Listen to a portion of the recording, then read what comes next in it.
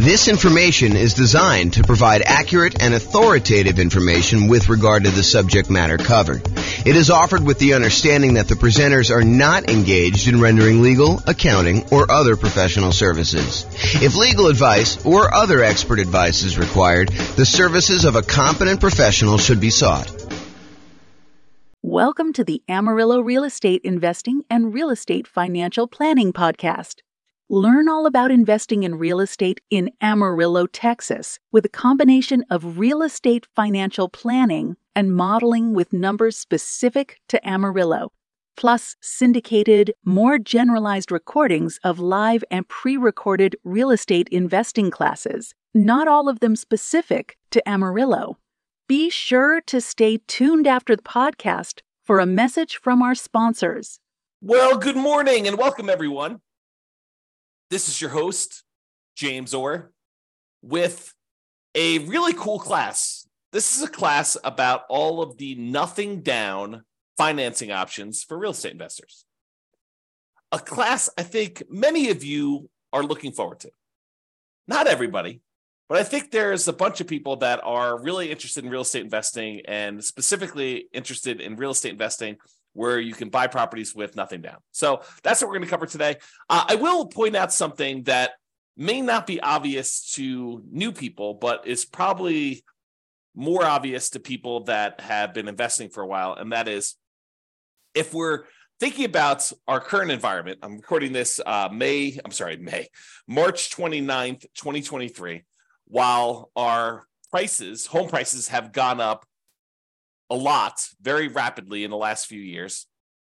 They're sort of stalling out a little bit, depending on which market you are. It's a little bit of a split personality market going on, depending on whether you're East Coast, West Coast. But in general, property prices are up a lot, and they're stalling out a little bit now. But also interest rates are up a lot, and rents are up, but not quite up enough to counteract the significant increase in price and the significant increase in interest rates. So cash flow is really challenging for a lot of folks in a lot of markets right now. That is the overwhelming number of complaints I'm seeing online when I talk to people and when I look at people, what they're writing. So one of the things that we talk about a lot is, how do you improve cash flow? How do you actually maximize the income you're getting on property and minimize the expenses you're getting on property? And I will tell you that doing nothing down financing for real estate investors is sort of counter in a lot of ways, not exclusively, but in many, many, many ways. Trying to put minimal amount down in order to acquire rental property is going to be pushing against you trying to optimize for cash flow. Now, that may or may not be problematic for you achieving whatever goal you're trying to achieve as a real estate investor, because depending on what you're trying to do by buying the rental property, it may be totally fine for you to be buying properties that have not amazing cash flow, as long as you're not putting much in the deal, as an example. Not necessarily that's the only way to do it. Or it may really hurt you if you're trying to do something else. So if you think about it from this perspective, and we go into a little bit more detail about this when we talk about setting your goals to be financially independent, but sometimes you're buying properties because you intend to have that particular property contribute to the cash flow you need in order to be considered financially independent. In order to be financially independent, a lot of times we need to have income coming in from all of our assets, whether that's real estate or stocks or bonds or whatever else you've got your money invested in, to have some safe withdrawal rate, plus all the kind of passive income stuff like pensions, annuities, and Social Security. The sum of all of those things, cash flow from properties, your invested assets times your safe withdrawal rate, and then all three of those passive income sources, all of those need to add up and combine in order to overcome your expenses. So if you're buying properties with the intention of the cash flow from them to actually help you become financially independent, then making sure that you have positive cash flow and as strong a positive cash flow as possible, kind of like the best bang for your buck, the money you put into the deal to get the best cash flow. Although maybe sometimes you're willing to de-risk by doing some things that aren't optimal from a return on investment standpoint, but they're optimal in a kind of like conservative, reduced risk safety standpoint. But a lot of times we'll take this money and we will go ahead and buy properties that are going to contribute to improving cash flow. Now, that's great if you're trying to do that particular strategy, if you're trying to use the properties in order to generate the cash flow. However, not everyone is doing that. And so it's important to realize what your goal is. Sometimes we're buying properties as like a rocket booster to kind of grow as an asset, not necessarily cash flow, but grow in value so that we can take the proceeds from that and then use that eventually to convert it to some type of income producing or pay off other properties that we have. So in other words, let's think of it this way. Sometimes you're buying properties in order to get the cash flow. That's kind of option A. Option B is you buy a property that doesn't have amazing cash flow, but that you know has got significant equity growth opportunities and some other aspects to it, like debt pay down or something like that, where you're growing your portfolio very rapidly. Then 1, 2, 3, 4, 5 years from now, you're going to take the equity you've acquired in that particular property. You're going to then liquidate that property and use the proceeds to maybe pay off the other properties you have to really improve cash flow on those. Or maybe you're going to take that and use it as a down payment to buy something that will cash flow a lot better at that point. Or maybe you're going to take that money and actually invest it in stocks or bonds or whatever it is and use your safe withdrawal rate in order to do that. Or maybe you're going to take the money and you're going to buy annuities to kind of de-risk in that way. So there are different options you do. And if you remember, although you may not have seen this before, although those that have will kind of remember. So when we think about the returns we're getting by buying real estate, a lot of times the return on equity actually goes down. It decreases over time so that the return you're getting really early on when you buy a deal is massive usually. And that's usually the highest you're getting. And then that return, if you hold it for 1, 2, 3, 4, 5 years, it actually starts to decline pretty rapidly and your return goes down. So sometimes we're taking properties that we're buying with these really high returns early on, then we're using those as kind of like rocket boosters in order to then pay off other properties. A really common version of this strategy is in the Creating Wealth book by Robert Allen. He talks about buying 2 properties a year for 20 years, and then at the end of that 20 years, taking half of the properties, selling them off, and using the proceeds to pay off the first 10 properties that you bought so that you then have 10 free and clear properties, but you had to buy 20 in order to get there. And if you're trying to do the strategy like that, then buying properties with nothing down can really help you get to that end goal. Not necessarily that those properties are going to be cash flowing amazingly, because that's the opposition you have, but that's the idea. Okay, so now that I've gone off on a crazy tangent early on, let's get right into the nothing down financing options for real estate investors, and we'll cover what they are. All right, so here they are. Here are the nothing down financing options for real estate investors. The first one is the entire creative financing family of options. And I'm going to go over what those are here in the next slide, not into like excruciating detail, but I will go over what they are so that you're familiar with which ones there are and kind of maybe a comment or two on whether they're likely to be nothing down. But the idea is that when you're going out and you're talking to a seller, in a lot of cases, some type of seller with motivation, they're motivated in order to sell their property, you are negotiating the terms of some type of creative financing strategy. Whether you go to a seller and you get owner financing, or you go to a seller and you take over existing debt by buying a property subject to or wrapping their existing loan, or you negotiate a lease option with the seller who's having a hard time selling a property, so you're leasing it from them with the option to buy it later. The terms you negotiate with that particular seller are completely wide open. There are no set standards by like the traditional lending institutions saying you can or cannot do this. Now, some of them there are, like loan assumption. It's going to be hard for you to do that. But for all the creative options, which we'll go over here in a second, because you're negotiating directly with the seller, those can all be nothing down. Now, I will tell you that they can be nothing down, but you're more likely to see them as some down. Sometimes a little bit down, sometimes a lot down. It's really what you're willing to do will determine how many deals you can do. For example, let's say you go to a seller and the seller says, okay, I'm okay with your creative financing stuff, but I need a little bit of money up front. I need $10,000 or $20,000 or $50,000 or $100,000 in order to do this deal. And the deal is really, really, really good. But if you're saying I only will do deals that have nothing down, you may have to walk away from that particular deal, even though it would be otherwise a good deal and would require a little bit of money down. Okay. Now, there may be another seller that's like, sure, I'll do nothing down. It doesn't matter to me at all. And you could do those. But I think you'll find more deals and a wider variety of deals. And sometimes I could argue better deals if you're willing to put a little bit down. Okay. All right. So that's creative financing. Private money and hard money. A lot of people just interchange these. I actually think of them as different. So private money, in my mind, is a lender is someone who is not in the business normally of lending money. And the most common example I use is grandma. You're at Thanksgiving dinner. You're telling grandma that you are doing this real estate thing. You're investing in some properties, and maybe you're flipping properties, and you're going to this hard money lender, and the hard money lender is charging you, 15% and 2 points. So they're charging you 2 percentage points of the loan in order to initiate the loan, and they're charging you 15% interest for the 6 months or 8 months or 12 months or whatever that you have the loan out there for. And grandma says, "Whoa, 15%. I'm only getting 4% on my CDs. I've got $500,000 in CDs. How about I loan you the money instead of getting 15%? Let's say you pay me 7% or 8% or 9% or 11%."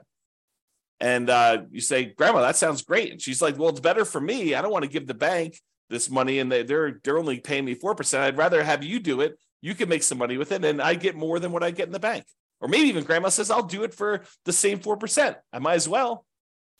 And so the idea is that private money is someone that you know personally, that you've gone to, and you've asked them to become a lender on your real estate investing projects. They are not in the business of loaning money typically. Okay. And the terms of that are primarily based on your negotiating.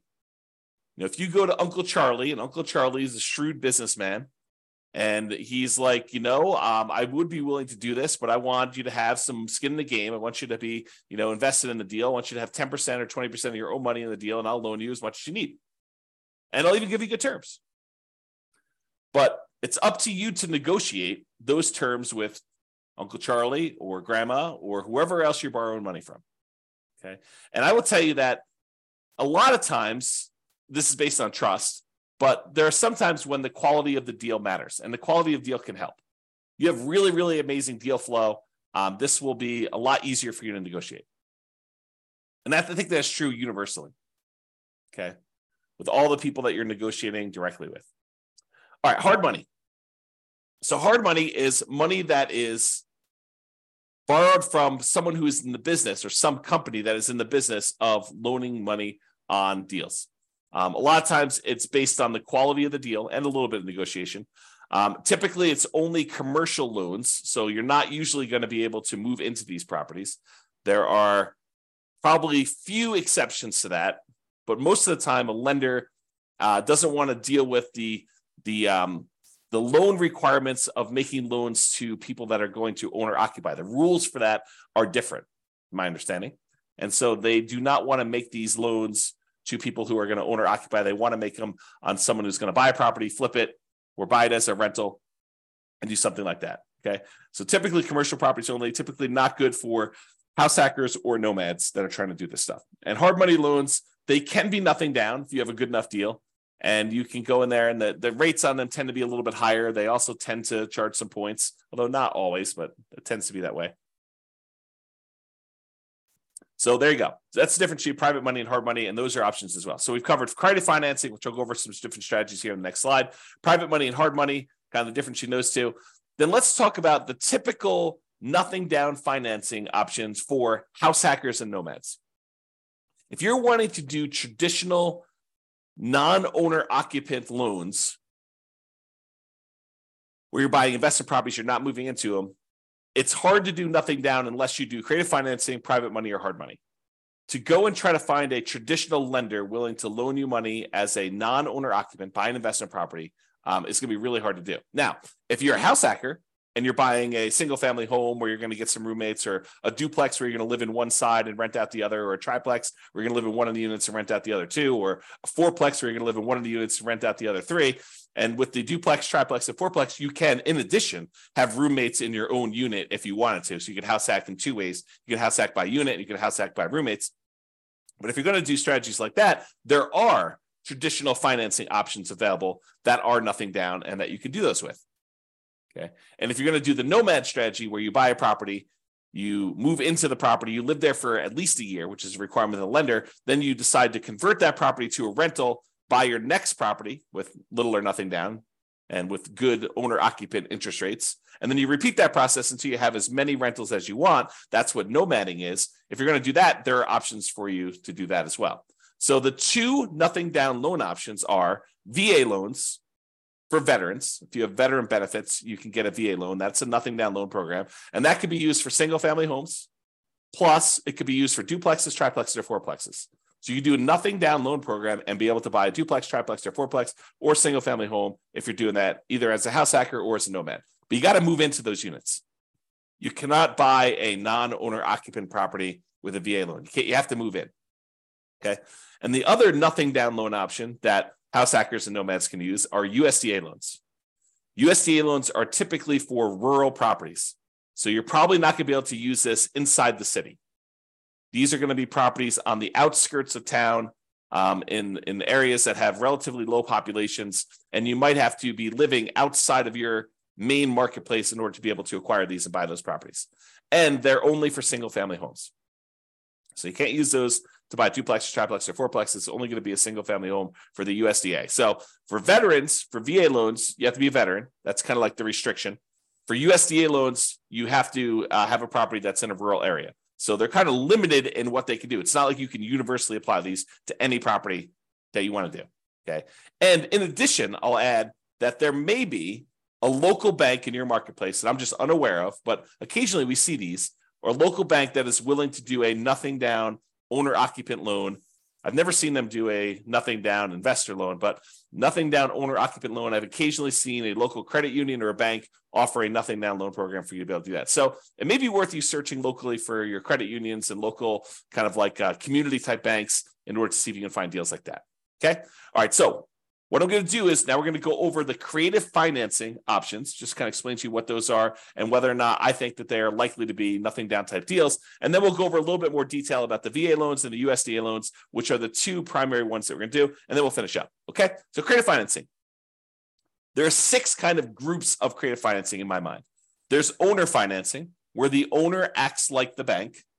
They're the ones providing the financing. And in order for it to be owner financing, in my mind, it has to be free and clear. So the owner must own the property and not have any mortgage on it themselves in order for it to be owner financing. If they have a mortgage on it, it has to be wrap financing, where they're going to wrap their underlying type of loan.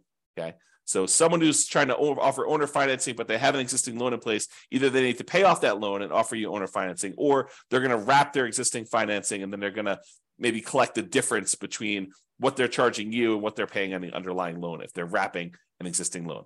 Okay. So the terms of owner financing and wrap financing are whatever you negotiate with the seller. So they could be nothing down loans. Now, in order to find an owner financing deal or wrap financing deal, in most cases, you're going to have to do either a lot of labor or you're going to need to pay some money in marketing in order to have these deals come to you. So what I usually call the poor marketing methods or the lazy marketing methods. So either you're poor and you're willing to invest your time instead of money in order to find the deals. So a lot of manual labor to do this, or you're doing the lazy method where you're willing to spend some money in order to have deals come to you. So those are kind of like the 2 groups to do that. And one way costs money and the other way doesn't. So if you're really looking for, nothing down, may not really be nothing down. It may be no down payment, but you still have to pay money in order to do it. Okay, so owner financing, wrap financing, you're negotiating directly with the seller. So they technically can be nothing down loans, all negotiated though. You're more likely, in my opinion, to find deals where you will put a little bit of money into these. The chance of them being nothing down is relatively small. It's not like, 90% of these are nothing down. That's not been my experience. Maybe it'll be yours. So there you go. All right, next one is loan assumption. Loan assumption is when you're formally going to the bank and you are taking responsibility and formally assuming the loan from the seller. For example, they have an FHA loan and the FHA loan has really good terms on it. You're going to be moving into the property. And so you go to the bank and you say, look, I'd like to formally assume this FHA loan. They say, great, fill out this paperwork. Maybe there, maybe not, there's a fee involved. And you take over their really low interest rate on the loan themselves. Now, in most cases, especially when prices have been going up rapidly since they got their assumable loan, the FHA loan is an example, they're going to have a bunch of equity in the property. How do you deal with the equity? So a lot of times it's not going to be nothing down if you're going in and doing a loan assumption. Now, if they don't have any equity, if they just got the loan and you're formally assuming it, then they may not have much equity at all or no equity. And so in some of those cases, it may be nothing down.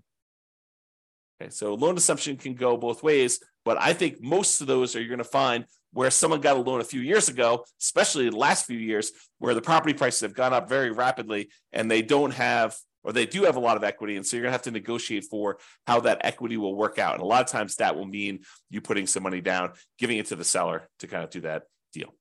Okay. All right. So that's the first thing: owner financing, RAF financing, and then loan assumption. Loan assumption is you're formally assuming the loan. Then there's the whole rent to own, lease option, lease purchase family, where you're leasing the property for a period of time or renting the property for a period of time, either way you want to use it. And then you're actually either getting an option to buy the property or a purchase contract in order to purchase the property for ideally some pre-agreed upon price at some pre-agreed upon point in the future, or a period of time that you have the option to do so. Okay. And so those, they could be nothing down. You could go and negotiate and find a seller who's motivated, who's like, look, I can't afford my payments anymore. I will go ahead and step in and start making your payments for you on your particular loan. Or on your particular property, maybe it's rent or lease. And the seller may say, yeah, I'm motivated enough. I will do that with nothing down. I think you're more likely to find people willing to do those with a little bit down, but you could probably find one with nothing down.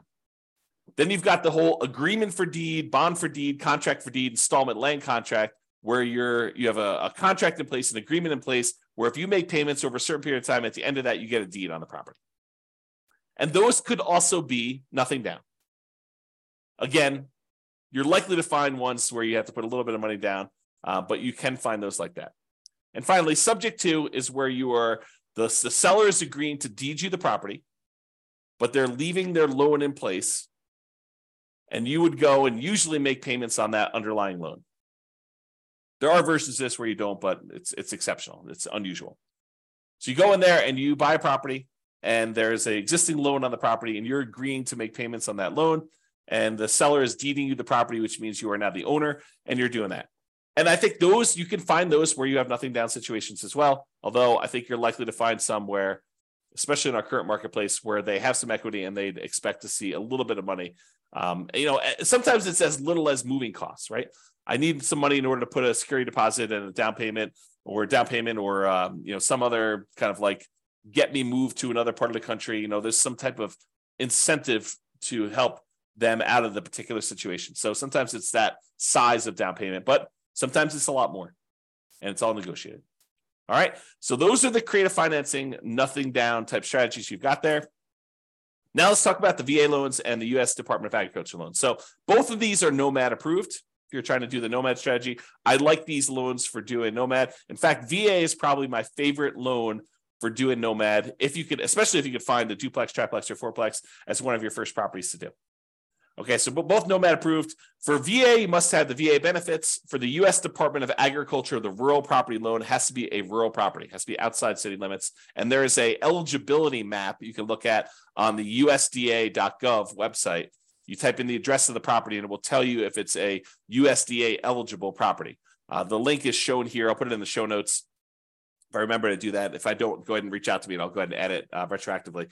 But you can go ahead and look at the eligibility map, or just search Google. I mean, you don't need to reach out to me.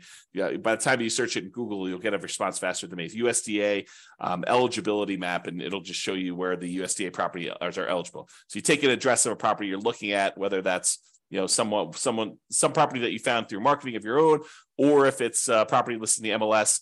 You go look at the property there. And by the way, don't take real estate agents' words that it is a USDA eligible property. You should verify this yourself. Okay, it'll be verified when you do it, but better to know before you go under contract whether it's eligible for USDA, nothing down or not. Okay, all right. So there's eligibility map for you to determine that. VA this doesn't apply. VA, you can do rural properties or properties in the city. It doesn't really matter, but you do need to have the VA benefits if you're doing the VA type of loan.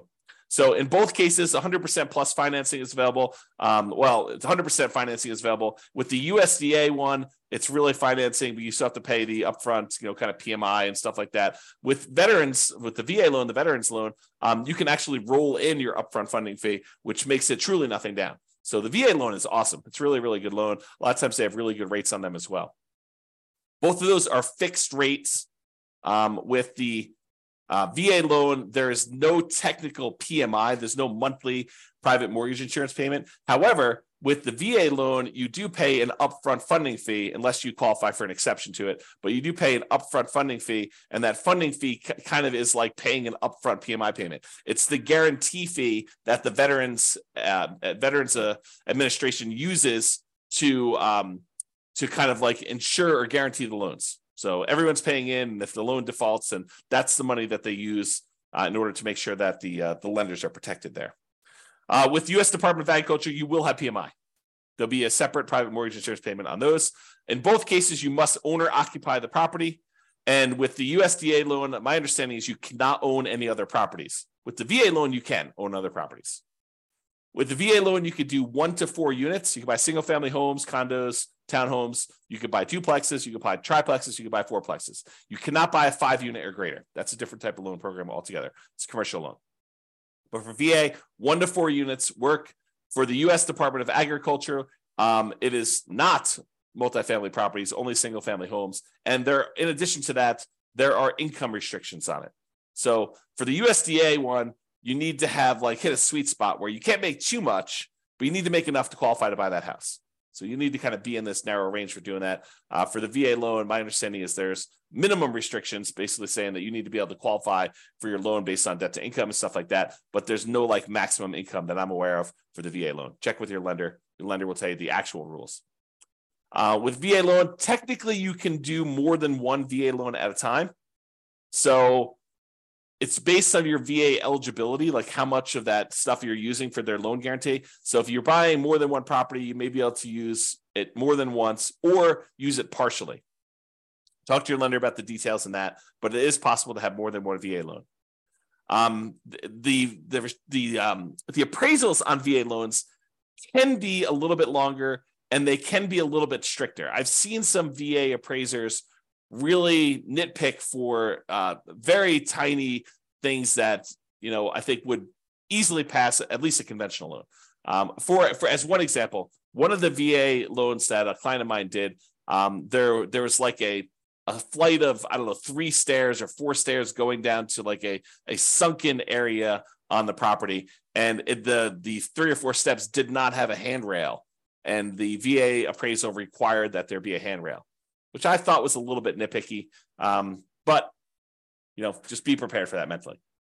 You can get up to 4% maximum seller concession, so you can get a seller to contribute some money to help you get your VA loan. With the U.S. Department of Agriculture, I believe it's a 6% maximum seller concessions, and you'll want to verify all this detail with your lender when you're getting these loans here.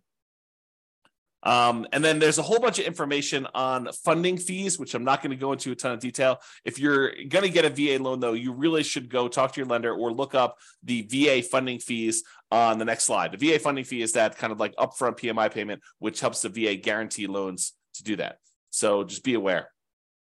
So those are really the differences between the U.S. Department of Agriculture and the VA loans. Oh, I was going to mention, don't trust the real estate agents for telling you which properties are USDA approved, because sometimes they just assume it's out in the country, so that's USDA approved, and they don't really know. They didn't go and check on the map. There are a lot of really great agents out there who will go check and verify and do that for you. And then there are a handful of agents who will not.